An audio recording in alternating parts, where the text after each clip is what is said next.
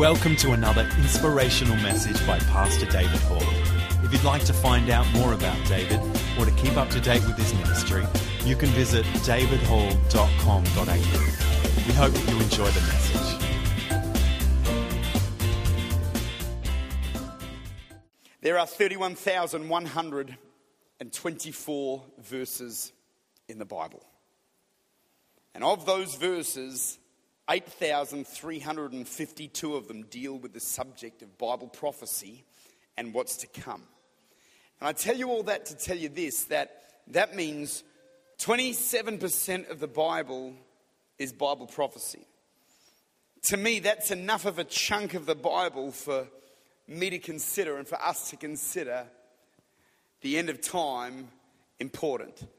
And I want to tell you that before we go any further, the first coming of Jesus was when he walked the streets of Jerusalem, he walked Galilee, he walked through those regions preaching, teaching that the kingdom of God is at hand. And he said, he said in John 14, he said, I go to prepare a place for you, that where I am, you shall be also. And so Jesus is in heaven right now preparing for us a place that when we die, when we pass from this life, we'll be, as Paul said, absent from the body and present with the Lord. We'll be with Jesus and we'll be in heaven, and it will be a wonderful, most incredible, most amazing. In fact, there's no words to describe how amazing it's going to be when we slip out of this life and slip on into eternity. It's going to be amazing. You might have had family members that have left this life and gone to heaven, and maybe you've prayed them back. I have a wife that in the morning, if you wake her up while she's asleep, you get in a lot of trouble. I have trouble getting her out of a warm bed some mornings. Imagine how hard it would be to get someone like you and me out of heaven. You can pray me back. I ain't coming back. I'm staying there. But Jesus is in heaven, and the Bible tells us that there's coming a moment where Jesus Christ is going to return. He is going to come back. The first coming of Christ was the coming of Christ, that he was born of a virgin and he lived on this planet. Then he ascended and he's in heaven, seated at the right hand of God. But there is coming a moment that Jesus Christ is coming back. And when we study the end times, or the second coming, or the rapture of the church, and all of those things that make up this subject, what we are studying is a subject that in Bible college is referred to as eschatology. Somebody say eschatology, or the study of last things. And I don't have time to open that subject. In fact, to do what I'm doing almost sometimes is a risky thing, because it can leave people with more questions than it can answers. But tonight, I want to speak to you tonight about the coming of the Lord. The title of my message is What Will Happen During the End. Tonight I want to have a look at the different phases, or the different moments, and some of them are majorly important. They're all important, but some of them are brief in their importance, some of them major in their importance. And so we're just going to have a look at it, and I'm going to devote as much time. We'll fly through some of it and have a look. But I want to have a look at the sequential events of the end times. And I'm going to start with the first part of this, and there's bits leading up to it. And again, you can't cover everything, but I'm going to do my best. The first event in the end of time, this would be a held belief by the Baptist church, by the Methodist church, basically the most accepted theology in the Pentecostal church. The Church of Christ hold to this. Billy Graham preached this. The great preachers believe this. There are some that have a differing view, and you might be in this church with a differing view. And do you know something? We are a church for people with many different views when it comes to end times, because they are a non-essential. Your essentials are salvation by the grace of God, being born again by the Spirit of God, believing in Calvary and what Jesus did 2,000 years ago. You might believe that the rapture happens after something that I believe it happens before. We're not going to fall out over that. I'm just giving you the view we believe as a church, but you might have a different view, and we still love you. Tonight, I want to start the first event. The first event when it comes to the study of end times, or eschatology. I want to have a look. The first thing, number one, the rapture of the church. Somebody say the rapture of the church. The Bible tells us in the book of 1 Thessalonians, and we'll go there for just a moment, and I'll read this quickly. We're going to move through this quite quickly tonight. 1 Thessalonians, and I want to have a look at chapter 4, and we'll have a look at the 13th verse. And it says this: Paul's writing to the church at Thessalonica. Now, you've got to understand a little bit about this church. They thought that they were in the day of the Lord. They thought it was all on now. They thought they were in trouble. They thought the judgment of God was upon them. And so Paul writes them a letter just to settle them down a little bit because they were getting a little bit worked up. And so he says, guys, let's have a look at this. And he says them in verse 13, he says, I don't want you to be ignorant. And that word ignorance is a funny word. It has many different meanings, but one of the meanings of the word ignorant means willfully believing whatever you want to believe, or basically having a shifting view. He says, don't be ignorant. He says, you need to know this. Don't just bury your head in the sand. He says, don't be ignorant. He says, brethren, concerning those who have fallen asleep, lest you sorrow as others who have no hope. For if we believe that Jesus died and rose again, even so God will bring with him those who sleep in Jesus. For this we say to you by the word of God, that we who are alive and remain under the coming of the Lord will by no means precede those who are asleep. For the Lord himself will descend from heaven with a shout. Somebody say shout. And with the voice of the archangel. Somebody say voice. And it says, and with the trumpet of God. Somebody say the trumpet of God. And it says, and the dead in Christ will rise first. And those who are alive and remain shall be caught up. Somebody say caught up. Now that's an important piece of scripture right there. Caught up together with them in the clouds to meet the Lord in the air, and thus we shall always be with the Lord. Therefore comfort one another with these words. Before I get into the heavier side of this, as Christians, we are comforted by the fact that the Bible says we'll be caught up. We will be raptured. What that actually means is we who are alive, or those that are dead that know Jesus, that are born again, will be caught up. There is going to be a shift where when we die, we go to heaven. And so if your uncle died or your parent died and they knew Jesus, they're in heaven right now. But there is going to be a physical bodily resurrection and it's crazy. And I don't say this as though I think, this is just a normal thing and we should all just go along with whatever we hear. This is what the Bible says, that our bodies are going to be raised up. We're going to be glorified bodies in heaven with Jesus. And those of us that are alive on planet Earth, one minute we're going to be walking and the next minute, boom, we're going to go to heaven. We've seen a picture of this with Enoch in the Bible. The Bible says Enoch walked with God and he was no longer. He was taken up. Elijah was riding in his chariot and obviously driving a bit fast because the chariot never came down, went straight to heaven and he was raptured. Jesus Christ was raptured off the top of the mountain. He said, I'll be with you always. And he said, but I'm sending the Holy Spirit. He said, go and wait in Jerusalem and you're going to get filled with the Holy Spirit and the Spirit of God's going to come on you. And as he said those things, he was taken up. He was caught up. The same way he ascended, the Bible says the Lord himself shall descend from heaven. It's not going to be a prophet. It's not going to be some figment of spiritual importance that's other than Christ. It's God himself. He's the one that left this planet and he is coming to catch us up to himself. We will be caught up. That word caught up comes from a Greek word which is harpazo. The Latin translation of the word harpazo is rapturo, from which we get the word rapture. Somebody say rapture. Are you with me? So the word rapture is the catching away, the catching up. A bird that captures its prey by grabbing it out of the water or however, they are known as a raptor. Certain winged dinosaurs were known as raptor, or like a velociraptor, I think were raptorized, whatever. You know what I'm trying to say? I'm not a scientist, but this is a lecture. And but I'm here to tell you all of this, that there will be a moment, and we don't know how, we don't know when, but the Bible says we're going to hear the voice of the archangel, we're going to hear a shout from heaven, and we're going to hear the trumpet of God. If you start hearing a voice and a shout, repent quickly, because you've got about a fraction of a second before you're going to hear a trump, and when the thing goes toot, we're going to scoot. Come on, somebody, are you with me? Now I believe this man. And so he says, comfort one another with these words. You say, well, what about the mark of the beast and all these things? Let me tell you why you comfort one another with these words. Because there is a lot that we miss out on being part of the body of Christ that the world will have to endure. And I want to talk about it because it's important that we know. It's important that we're ready. And I believe in the rapture. I believe it's going to happen before tribulation and trouble comes. And I'll tell you a few reasons. Ephesians 5 says he's coming back for a church without spot or wrinkle. I don't know why Jesus would beat his bride before he weds her, before the wedding feast of the Lamb in heaven. I believe he's coming for a bride that's without spot, blemish, or wrinkle. I believe the church that he's coming back for is going to be as powerful as the church that he left. He left a church alive with the supernatural. And I believe he's coming back for a church that's alive with the supernatural. Can you say amen? I know this is heavy and it's going to get heavier. So just keep your seatbelts on, keep your tray tables up. Titus calls the rapture of the church the blessed hope. It's called the glorious appearing of Jesus. One thing that you can say, I guess a Bible type of the rapture, is a lot like Noah. He saved them, then flooded. With Lot, he saved them, then destroyed Sodom and Gomorrah. And the Bible says, so it was in the days of Noah. It will be in this season. And it's exactly the same. He's going to spare us, and then judgment's going to be poured out upon the earth.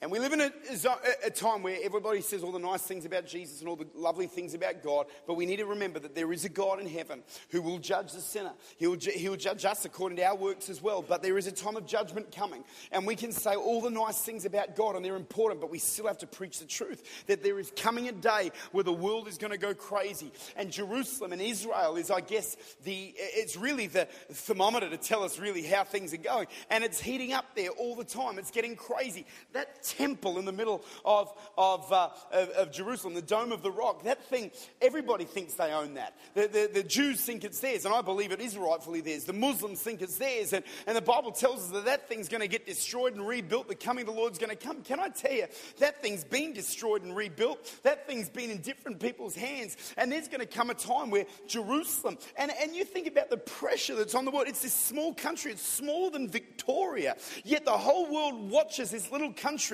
You've got nukes facing that thing. But the Bible says if we bless those who are from Israel, the Bible tells in Genesis chapter 12, through us, he says, I'll bless them that bless Israel. I'll curse them that curse Israel. If we bless and we pray for that nation who are God's people, it is such a paramount important place in the picture of Bible prophecy and end times. And so that's why as a church we talk about Israel. We pray for Israel. We believe in Israel. We believe it's God's place, and it has a special place in the heart of God. But I tell you, Jesus isn't just coming back for Israel. He's coming back for you, and he's coming back for me, because we're part of the bloodline of Jesus. Can you say amen? I've got to keep moving. Following this rapture of the church, the world's going crazy, so we're gone.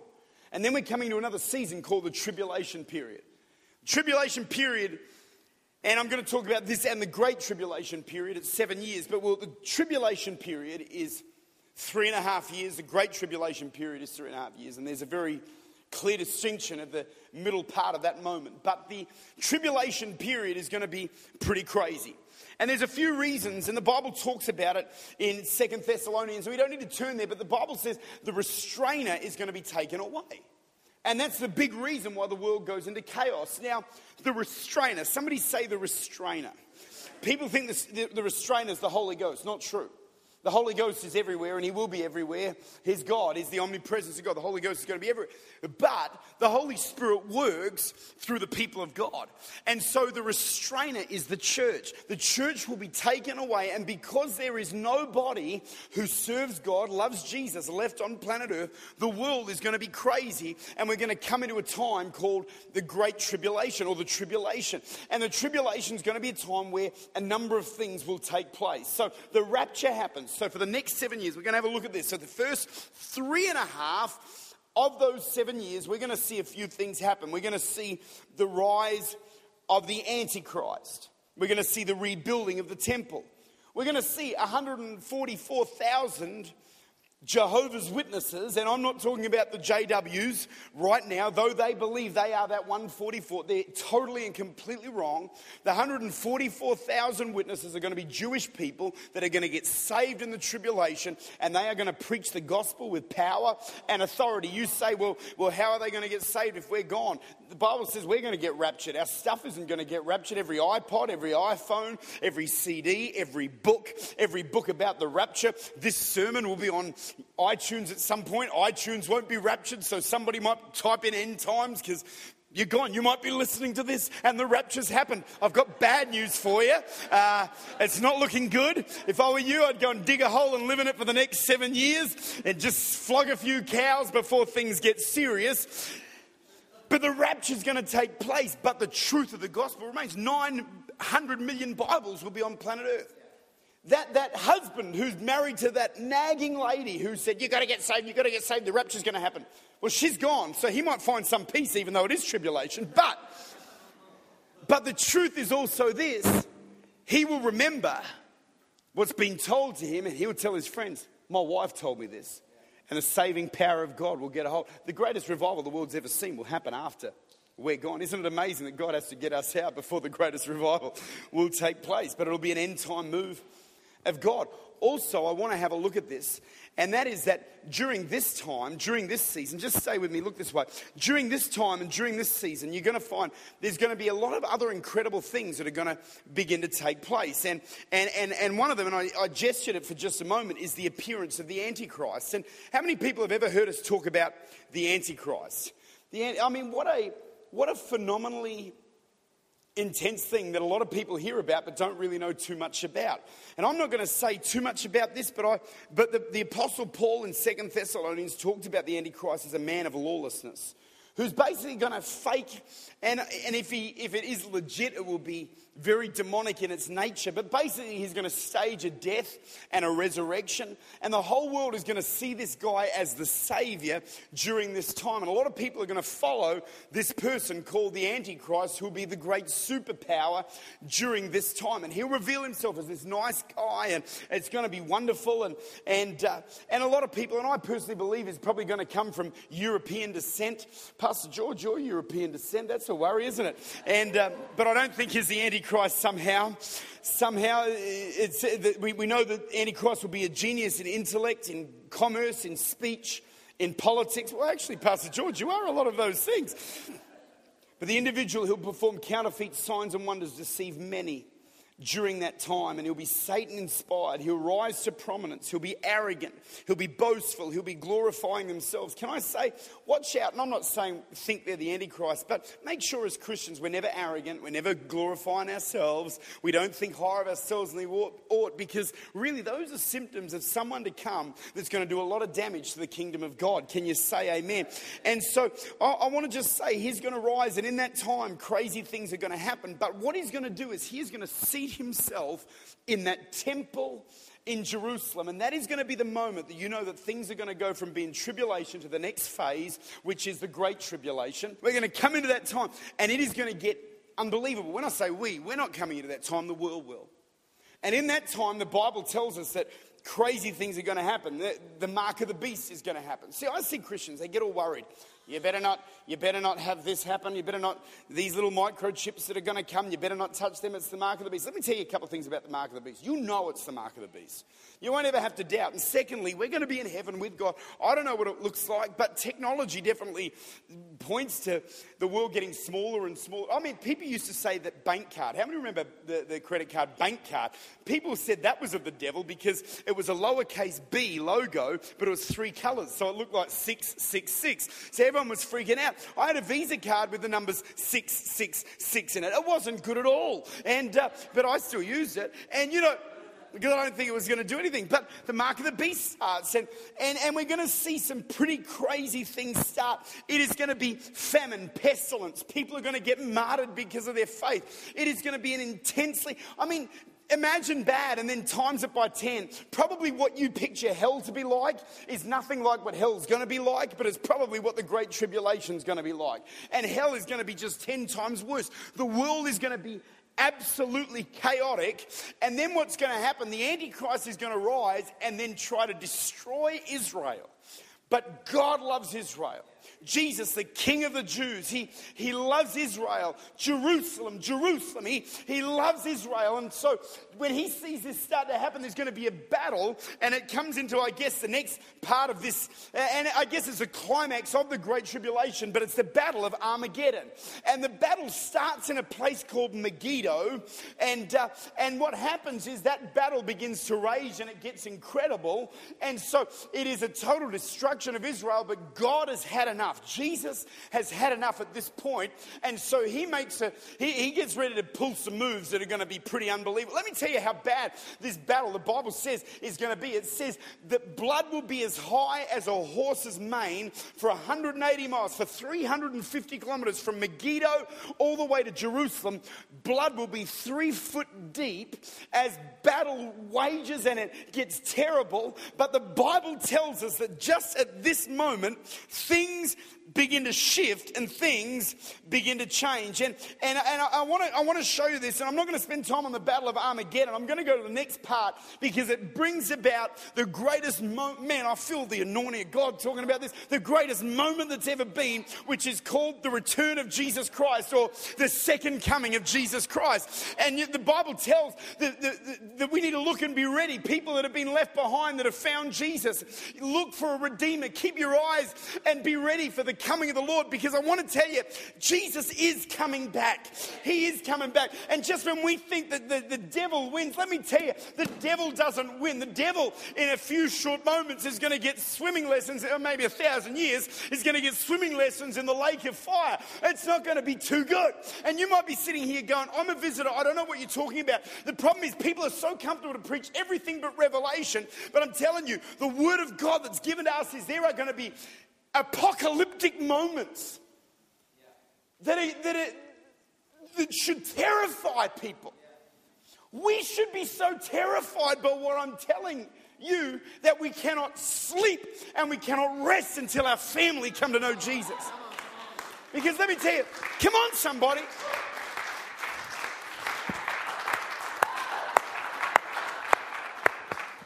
Church need to hear this more than the world. I'm not preaching this to tell the church, if you don't repent, you're going to go through this and this and this. It's still true. But do you and I even really care? We're going to be raptured. So everybody will be happy over there. We will shout and sing his praises. Everybody will be happy over there. That's good for the 2 billion of us. What about the 5 billion left? What are we going to do about that? What's Lifepoint's role? We know all this. We got to preach the gospel. This church is cute, but man, if we won 1,000 people to Jesus every year at Lifepoint, it would take us 1,200 years to win Adelaide. It'd take us 2,000 years to win South Australia. And I want to tell you right now, we got to start believing big. Some of you, your dreams are so small that they're going to dream bigger. I mean, some of you that are running home groups, believe God to be running churches. Some of you that are preaching to 5 people in your home group, believe God that you're going to speak over entire cities. Let's believe. And you know, the funny thing is, please don't try, even if you don't agree with me, please don't try and put my fire out. Please, I just can't deal with you if you do that. Because I'm believing that the greatest stadiums in this city weren't built for football or cricket, but built for the gospel of Jesus Christ. The biggest crowd ever assembled at Wavell Showgrounds, 52,000, was for a Billy Graham meeting where 24,000 people gave their hearts to Jesus. 35,000. I sat with 35,000 people when Franklin Graham preached the gospel at Adelaide at Football Park. I'm telling you right now, Adelaide Oval has just been renovated, ready for the great big revival that's going to happen in our city in the name of Jesus. You've got some of you are sitting there. So I know how you work. Some of you are sitting there going, that's very cute. It's good. It's good. Never going to happen, but it's good. I believe that if it doesn't happen, then we've missed out completely on what God wants to do.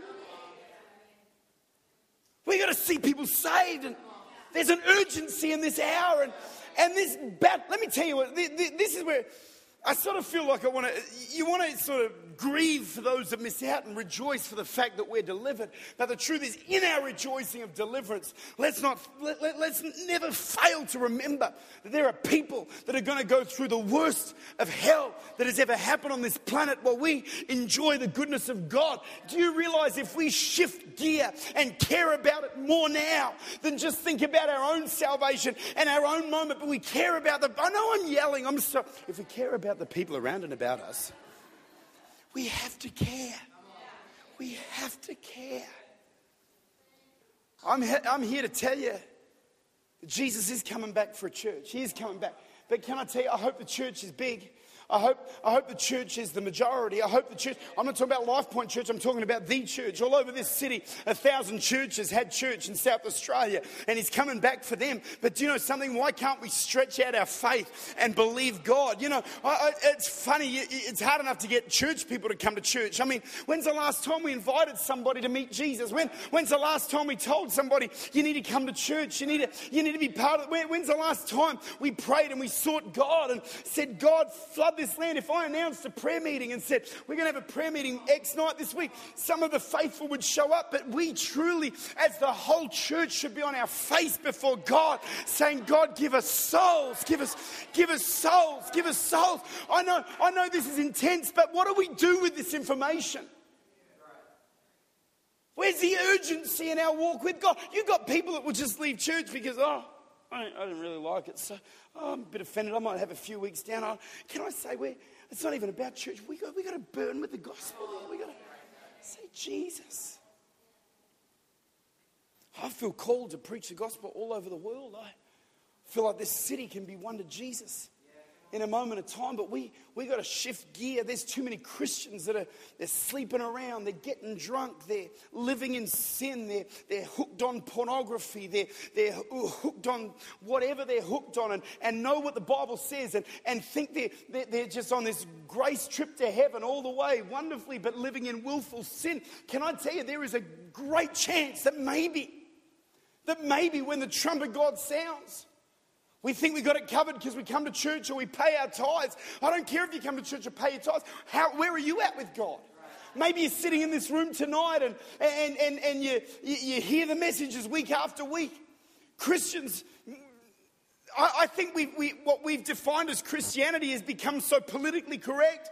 Anything goes. But Jesus says, come out. Well, the Bible says, come out from among them and be separate. The Bible says, without holiness, no man will see God. And we got a church today that are just fans of Jesus, like we're fans of everybody else. Yet we won't give up lifestyle. We won't give up our finances. We won't lay our life down for the things of God. We won't lay down everything for the gospel. We'll only give to the gospel what we can be bothered giving, but we'll hold on and build our own life. And can I tell you, where are some John the Baptists that are stepping up and saying, prepare the way of the Lord? Where are people like Evan Roberts, who in 1906 or 1903 began to cry out for God, God, would you save Wales? Would you save Wales? And so great was the revival that the football stadiums, if you go through Wales, they didn't have pennants, they didn't have the major national games. It was revival in 06, revival 07, revival 08. You go to pubs and it lists the years of football games and victories in it,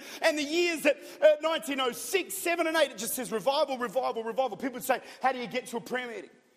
Where are the prayer meetings? They didn't advertise church services. They said, get on the train, you'll feel where it is. Can I tell you, I don't know about you, but I'm tired of this Western, trendy, sexy little brand of Christianity that we're trying to create to just get the numbers. I want numbers, but I want numbers taken out of the hands of darkness and put into the hands of God. Born again, but come on somebody, I'm preaching all right, Born again.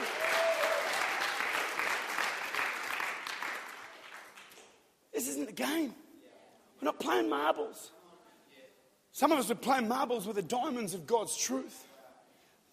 I want a revival. I want a move of God. I want to see heaven rain down. I want to see this city won to Jesus. I want to see this city changed by the grace of God. And the truth is, it'll happen if we would actually say, God, I give you my heart and give you my life. I bow my knee. I bow my knee to Jesus Christ. I give my heart. I give my life. I want to live for serving the kingdom of God. I think there's too much of games that we're playing. You say you got something, are you trying to fire me up? I'm just trying to say, are you actually ready? If you're called from this life right now, I'm not here to get you to doubt your salvation. I'm here to get you to consider it and say, God, where am I at? People that lie and lie and lie. The Bible says no lie will enter the kingdom of God. Man, that worries me. I love to tell fibs. I watch Christians, they're hot, they're cold, they're hot, they're cold. I want to make sure I stay hot. So I'm fire for Jesus. I know I've gone a bit heavy tonight. I don't do that often, but I do think as the people of God, we need to be serious about the gospel. We've got to be serious about the fact that Jesus is coming back. And here's a question that I'll ask you. Are you ready for the coming of the Lord? Are you ready? Oh, I'll give it time. I'm just having fun right now. Can I tell you, the moments are so urgent. We don't have time. Lifepoint, it can't just be, a pretty little church and 2 locations. Ridgehaven, we've got city, and lots of nice little things we want to do here. I'm tired of safe, nice, domesticated, palatable Christianity. The gospel's a lot of things, but it was never really palatable. It was a stumbling block. See, people think the cross is an addition to your life. No, it's an ultimatum. It's saying you exchange the life you live for this life. It's not a different life, it's a new life. It's surrendering. Paul said, I'm not my own. I'm bought with a price. Can I tell you, I am not my own. I don't live for me. My money's not my own. My time's not my own. My world is not my own. I live in obedience to what he tells me to do. And my life, my wife's life, our family, we were born to die to ourselves to live for Jesus Christ. And there's people sitting here today. You have gifts and you have talents. You have anointings. You have grace on your life to do something. But instead, Christianity's just become something of convenience to you. Can I say, why don't you just shift your priorities back? That Jesus is the reason for everything. Build your life around Jesus. Build your time around Jesus. Build your study around Jesus. Build your morals around Jesus and say, as for me and my house. Your house might just be you at the moment. It's a lot easier yourself. As for me and my house, I'm going to serve God because he's going to come. It's going to be a battle. We're going to be in heaven. I know I've turned right, but the next part, second coming of Jesus Christ, we ride with him. I want to show you what the Bible says because I think this is pretty cool. Revelation 19, this will make you happy. Is anyone happy tonight? Does anyone love Jesus tonight? The 11th verse says this. This is what John saw on the Isle of Patmos. He said, now I saw heaven opened, and behold, a white horse. And he who sat on him was called Faithful and True. Capital F, capital T, Jesus. And in righteousness he judges and makes war. His eyes were like a flame of fire, and on his head were many crowns. He had a name written that no one knew except him. He was clothed with a robe dipped in blood, and his name was called the Word of God. And the armies of heaven, clothed in fine linen, white and clean, followed him on a white horse. Now out of his mouth goes a sharp sword, that with it he should strike the nations, and he himself will rule them with a rod of iron. And he himself treads a winepress of the fierceness and wrath of Almighty God. And he has on his robe and on his thigh a name written, King of Kings and Lord of Lords. And the Bible tells us that is the one that's going to see people. People have this view of Jesus. Joel and I grew up in the same era where Sunday school was pictures of Jesus that made him look lame. It made him look underweight. It made him look, he had perfectly capped teeth. He had a perfectly clipped beard, perfectly permed hair. He had just had his nails done. He holding a peace sign and holding a little sheep and, just looking like a hippie, underweight, sick Jesus. Looked like he hadn't been too well. And the Sunday school teacher would say, if you're in trouble, just talk to him. And you'd look at the picture of Jesus and say, well, what's he going to do? He needs help himself.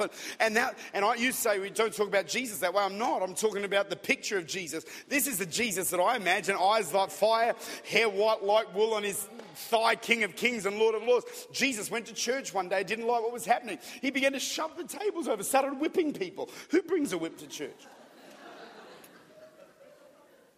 The Jesus in the picture, he never would have shoved over a table. He would have written a strongly worded letter. Would have been anonymous because he wouldn't want to rock the boat. He said, you've turned my father's house into a den of thieves. I mean, how would you like that guy to show up at church? No, thank you. But I tell you, the Jesus that we serve, he means business.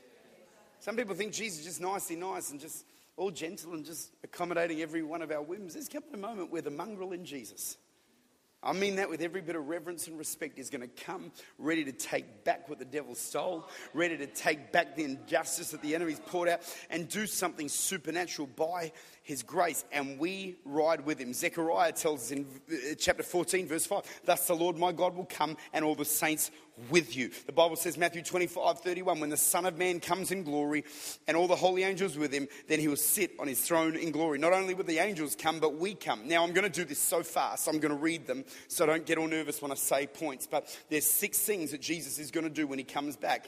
A, he'll defeat the Antichrist and his armies, Revelation 19:19. B, Christ will regather and restore faithful Israel, Romans 11:26. C, Christ will judge the living, Matthew 25:31. He'll separate the sheep from the goats. D, Christ will resurrect the dead. This is not the rapture. He's going to raise up Old Testament believers, and people that have been converted during tribulation will be raised, Revelation 20:4. Christ will bind the devil, Revelation 20:1-3. And I'll talk about that as I close in just a minute. And that's E. And F, Christ will establish himself as king, Revelation 19:16. So the second coming brings us into the next season, which is the millennial reign of Christ. Satan will be bound 1,000 years. We're going to live on earth. It's going to be incredible. Those who are raptured will live sinless lives. We're going to live here and it's going to be unbelievable. We are blessed. We are going to live in a time of God's favor and God's grace. I don't know about you, but I believe the Bible literally. I don't know. Can I just say that real quick? I guess we've covered that in the series. We believe the Bible is exactly as it's intended. It says what it says. It means what it says. So I'm not making something up. You might go, this is random what I'm hearing. I'm preaching the Bible. I'm preaching what was given to us by Paul, by John, by Jesus. This is prophesied by Isaiah. Prophesied by Daniel. This is absolutely the word of God. I'm not making it up. You say, David, do you feel silly sharing this stuff? No, I don't, because it's the Bible. But I do recognize that when I preach it, there's going to be people whose natural mind goes, I don't know what to do. But the Bible says his ways are higher than our ways. His thoughts are higher than our thoughts. So I preach this stuff with some kind of great weight upon my shoulders, because this is some complicated stuff. But we're coming to a time where there will be the millennial reign of Christ. After that, there'll be a judgment. And then after 1,000 years of him reigning on this planet, there is a final part of this story that is called the establishment of a new heaven and a new earth. Revelation 21 talks about a heavenly city, 1,500 miles square and 1,500 miles high. Streets of gold, walls of jasper, gates of pearl. Beautiful. And that is that heaven is a physical place. It's not a metaphorical place. Heaven, the physical heaven, will settle on Jerusalem. And God will establish a kingdom forever and ever. Isaiah tells us that of his kingdom there shall be no end. His name will be called Wonderful and Mighty God and Prince of Peace. The government shall be upon his shoulders. It is going to be beautiful. Let me tell you, you might feel like the enemy comes against you. Can I remind you that we serve a God who is so much greater, that where sin abounds, grace does more. So can I remind you that when we feel like the enemy's got God on the run, the enemy's just getting rebellious because he knows what's to come. The enemy is never a step ahead of God. God is Alpha and Omega. He is the beginning and the end. He is yesterday, today, and forever. He doesn't change. Come on. He's coming back. He's coming back. He's coming back. And it's going to be awesome. If you believe it, give God a bit of a shout in here tonight.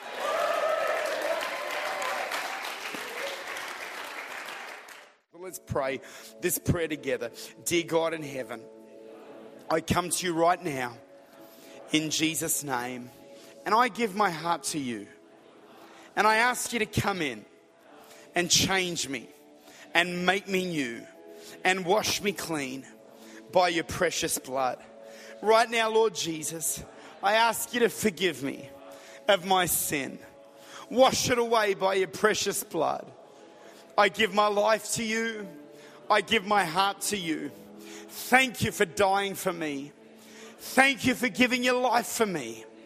Thank you for rising from the dead for me. And I give you my life. From this day forward, with all that I am and with all that I have, I'm a child of the Most High God. In Jesus' name, amen.